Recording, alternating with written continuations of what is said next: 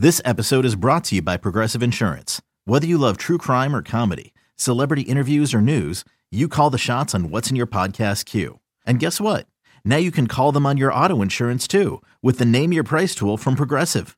It works just the way it sounds. You tell Progressive how much you want to pay for car insurance, and they'll show you coverage options that fit your budget. Get your quote today at Progressive.com to join the over 28 million drivers who trust Progressive. Progressive Casualty Insurance Company and Affiliates. Price and coverage match limited by state law. We bring you none of the hot take BS. We bring you best. We bring you sports. I don't care about bragging rights. It just introduces more volatility into the equation. I don't care about victory laps. Stop it. Please stop it. Throw the football into the floor. The BetQL Network presents your favorite handicapper's favorite handicapper, Ken Barkley. If I have an opinion, I'm just going to go put money on that thing happening. And your host, Nick Costos. Every single play of every single game impacts you in some way, shape, or form. It's You Better You Bet, presented by BetMGM.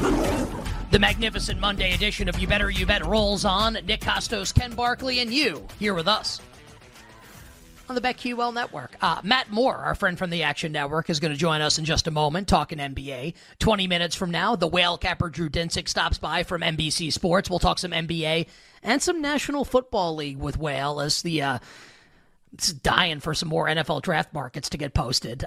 Rumors coming hot and heavy as the scouting combine getting ready to start this week in Indianapolis. We got quarterbacks and wide receivers, like a top 10 picks projected, deciding either to throw, run, or not throw and not run. We'll sift through those coming up 40 minutes from now. We'll hit all the latest rumors in the National Football League ahead of the scouting combine and try to get ahead of bets when these markets do indeed open. Power Hour, final hour, 60 minutes from now. We'll give you all our bets for tonight in the NBA, college hoops, and the National Hockey League. And we'll talk some baseball with our friend Jake the Snake Hassan with spring training underway. And I know that because I got a text from 10 texts this morning from Yankee fan friends of mine about Juan Soto, who's on fire right now for our New York Yankees. So we'll find out what Jake likes right now in Major League Baseball, bets that we might want to play, some NL Central, Cody Bellinger re-signing with the Cubs. So we'll do that coming up next hour on the show. But joining us right now to kick off hour number 3, the fun and frivolity here on this Monday, is our good friend Matt Moore from the Action Network and the Buckets podcast, and NBA Bet Stream as well on Twitter at HP Basketball. Matt,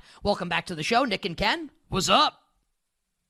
Not much, man. Excited for this stretch run. This is one of my favorite times of year, even though the basketball gets messy in March. I love tracking standings. I love looking forward to the playoffs, trying to figure out who's going to play who. It gives us a lot of advantages when we're looking at the futures market, trying to figure out who to bet, who to wait on. Awards markets, obviously, coming down to the wire. It's going to be a great time to bet the NBA over this last 45 days or so. Yeah, and Matt, as kind of no fun as All-Star Weekend was, especially for us, the viewers, maybe not so much you, as we talked about last week, like being there, it was more fun. But as not fun, as boring, as lame as that was, just some really fun games the last few days, interesting teams, interesting matchups. Obviously, as you can imagine, we talked a lot about Golden State and Denver in the first hour of the show, their game yesterday, which to me kind of just re-solidified, I guess would be the right way to put it. Jokic is the MVP favorite. The way people talk about him out of that game, okay, I can get to him being a favorite at this price now, minus 140, minus 150. You've been a big SGA person all year. He's the second choice. He was great yesterday. Maybe not as many people watching, but still awesome as they come from behind and beat Houston. And then, Luka loses. He's third. It kind of descends down from there. Any updated thoughts here on NBA Most Valuable Player off of honestly a string of really strong performances by the top two candidates?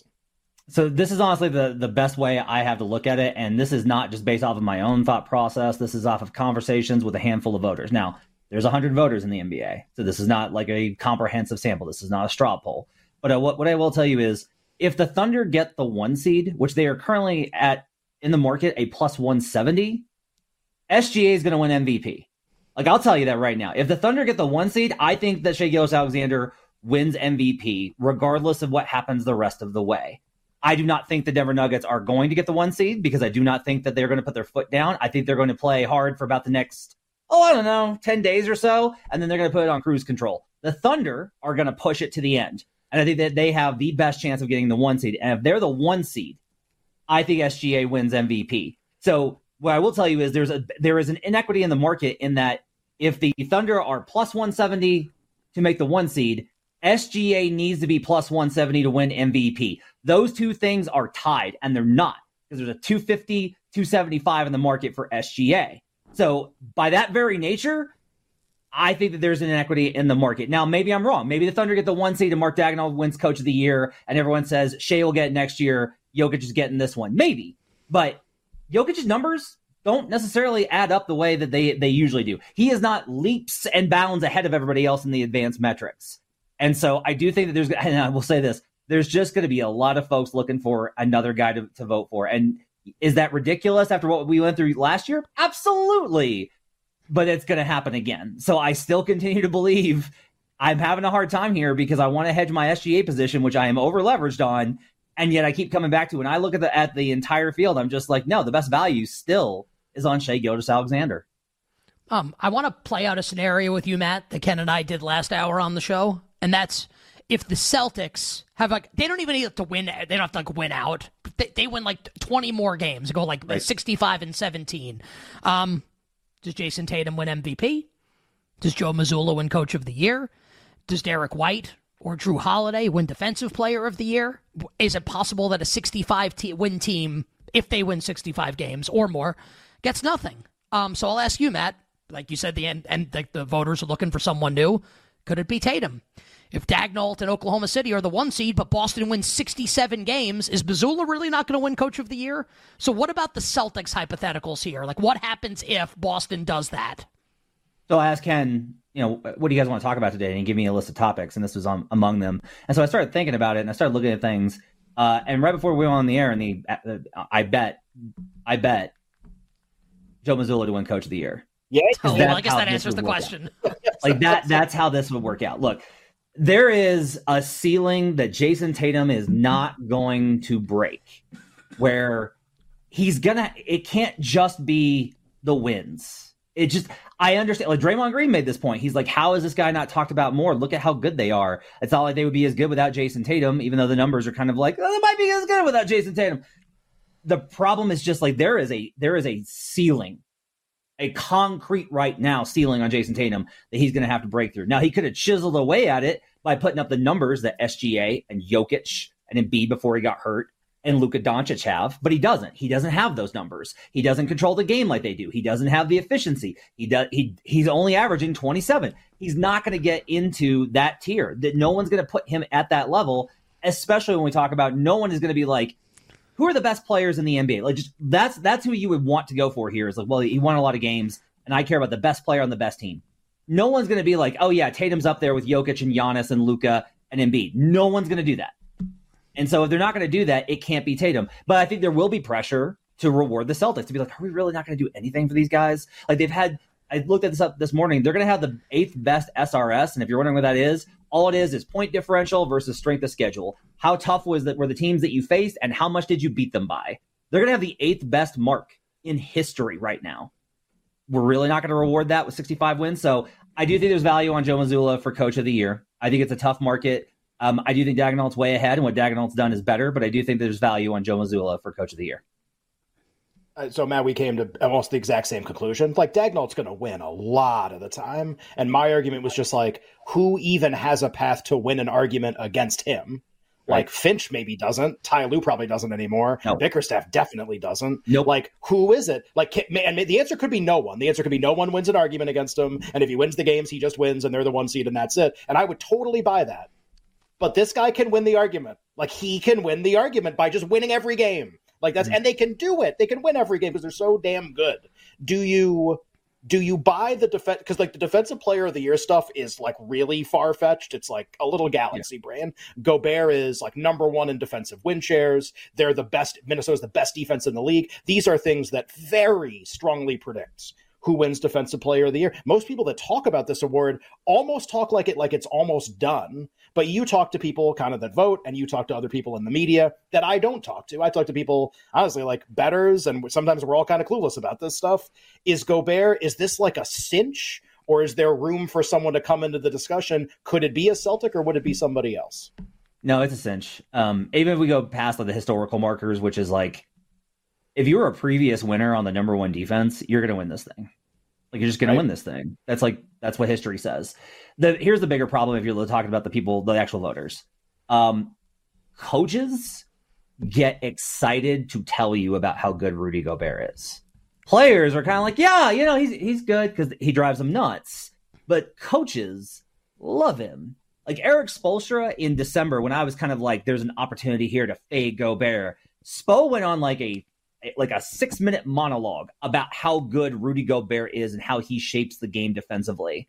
And more than one voter I noticed like retweeted or commented on that post.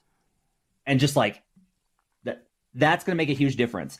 If you're trying to find somebody that's going to win DPOY, it's going to have to be somebody who like really does the work on it. That's like in depth, like, hey, I know Rudy's really great, but all those defenders are awesome. Like me personally, I don't think he's DPOY because I know how good the Wolves perimeter defenders are, but there should and there's is. And there's too much going for Gobert. It would be an immense upset if anyone else won this award, even beyond what the number is in the market right now, which does it like, yes, there's quote unquote value, right, on Rudy Gobert, but that doesn't mean you should bet it. It's not worth betting. It's just a dead market. We went over it. There was an opportunity. The Wolves just kept their status, and that's enough. There's no argument against Gobert that's going to be strong enough to drag him into the conversation with the people behind him.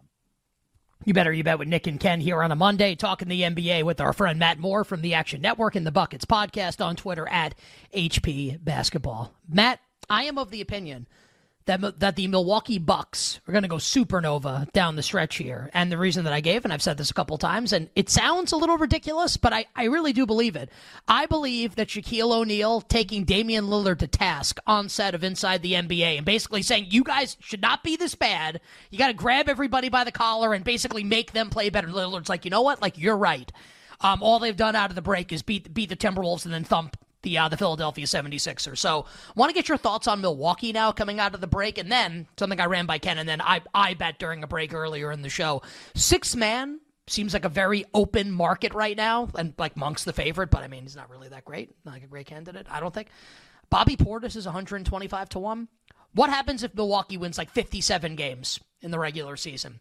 Could Portis ever win 6-man of the year? So your thoughts on Milwaukee, and then am I nuts for liking Bobby Portis at a huge price for 6-man of the year? Certifiably insane. So absolutely bonkers, crazy, could not. So the problem is like the perception of the Bucks is that their big glaring weakness is their bench. And if you have encountered any Bucks fan online, they will tell you that Bobby Portis has been a dumpster fire this year. Now, I'm from Arkansas, woo pig, so I love Bobby Portis and I will defend him to the death. But Bobby does not have the reputation in order to be like, you have to have some level of like helped his team win. And so Bobby even putting up numbers for a really good team. And that's usually been like kind of the model for 6-man is like, were you a really high scoring guy off the bench for a team that won a bunch of games? So I get it from that perspective, but there will be, I think, a drag against him based off of how bad the Bucks bench has been. I think we've started to see advanced metrics worm their way into this award. I think we started seeing it last year with Brogdon. I think Malik Monk probably grades out the best there, which is one of the reasons I think he's taken money, and that's why I think he's moved to the favorite. As far as the Bucks go, if you're of the belief they're going to go on a supernova run, you get plus 120 for them to overtake the Cavaliers for the division. That's probably the best way to bet it. And the reason I say that is they're not going to catch the Celtics for a 1 seed, so even at a long shot, like Boston's not slowing down. They are a machine. The problem here is like, okay, but we've got like long-term, we can play like conference. This is the issue with Doc Rivers. Is if they had replaced Adrian Griffin with almost anyone else, I am probably buying Bucks futures now. But they chose the one coach that I'm like, do I really want to get to a second round versus insert whoever, a red hot Sixers team with Embiid back, or a Knicks team, or the Heat, who do what they do every friggin' year? Do I want to be in that spot and be like, yeah, I've got a big position on Doc Rivers? No, I do not. And so I'm kind of frozen here. I look at it more like you have a position on Giannis and Lillard, but I understand. Sure, but this is the thing: is like on some level we've seen that good coaching can neutralize Giannis, and we've seen good coaching neutralize Dame. And you need coaching. What about when the mega powers collide, though? What about Bobby Portis? Maybe that's enough, right? The preseason numbers were there. Maybe if we just look back at preseason, it's a pretty good indicator. But I have enough concerns, especially with the defensive side and with that bench, quite honestly, that I'm going to play it series by series and take that approach with it rather than getting a futures play on it. I do think there's value in the Bucks to win the division at plus 120. Matt, I want to ask you something in like 10 seconds hard out here because we want to get a pick from tonight too. What is the percentage chance from the people you talk to? What is the percentage chance that Tyrese Maxey wins most improved player in like 10 seconds? I think it's higher than the market expects. I think it's probably like 85 to 90%. I think the market is mostly just taking money on guesswork, and I think that he's probably still got it locked up based off of what he's accomplished this year already. And Mike Brown getting everything put on the screen really quickly. Maxey minus 270 right now to win at BetMGM. Matt, about 15 seconds here. What's your favorite bet on a slow night in the NBA on this Monday? Zombie Heat plus 6.5. They're without Jimmy Butler. They're without Josh Richardson. Don't care. This is the spot. Kings in a letdown spot after a big win versus the Clippers. Kings have not been great at home. They're not good versus teams under 500, which is what the Heat are without Jimmy Butler and all these guys out. So I'll take the Zombie Heat to keep it within the number 6.5 versus the Kings on the road. Gotta tell you, this is like a good Zombie Heat spot with the Miami. Like everyone's either suspected or hurt. Yeah, this is like a good Zombie Heat spot. Matt, we appreciate it, brother. Great job as always. At HP Basketball on Twitter, ActionNetwork.com and the app, the Buckets Podcast, NBA Bet Stream. Stay well. Good luck with the bets. We'll talk to you soon. Thanks, guys. Our pal Matt Moore joining us here on You Better You Bet. I don't like that he kind of crapped all over my Bobby Portis 6-man case, but otherwise it was awesome. Totally. Sometimes you need people to do that. And listen, and he might be right. The whale capper Drew Dinsick from NBC Sports joins Nick and Ken coming up next. We'll be right back with You Better You Bet, presented by BetMGM on the BetQL network.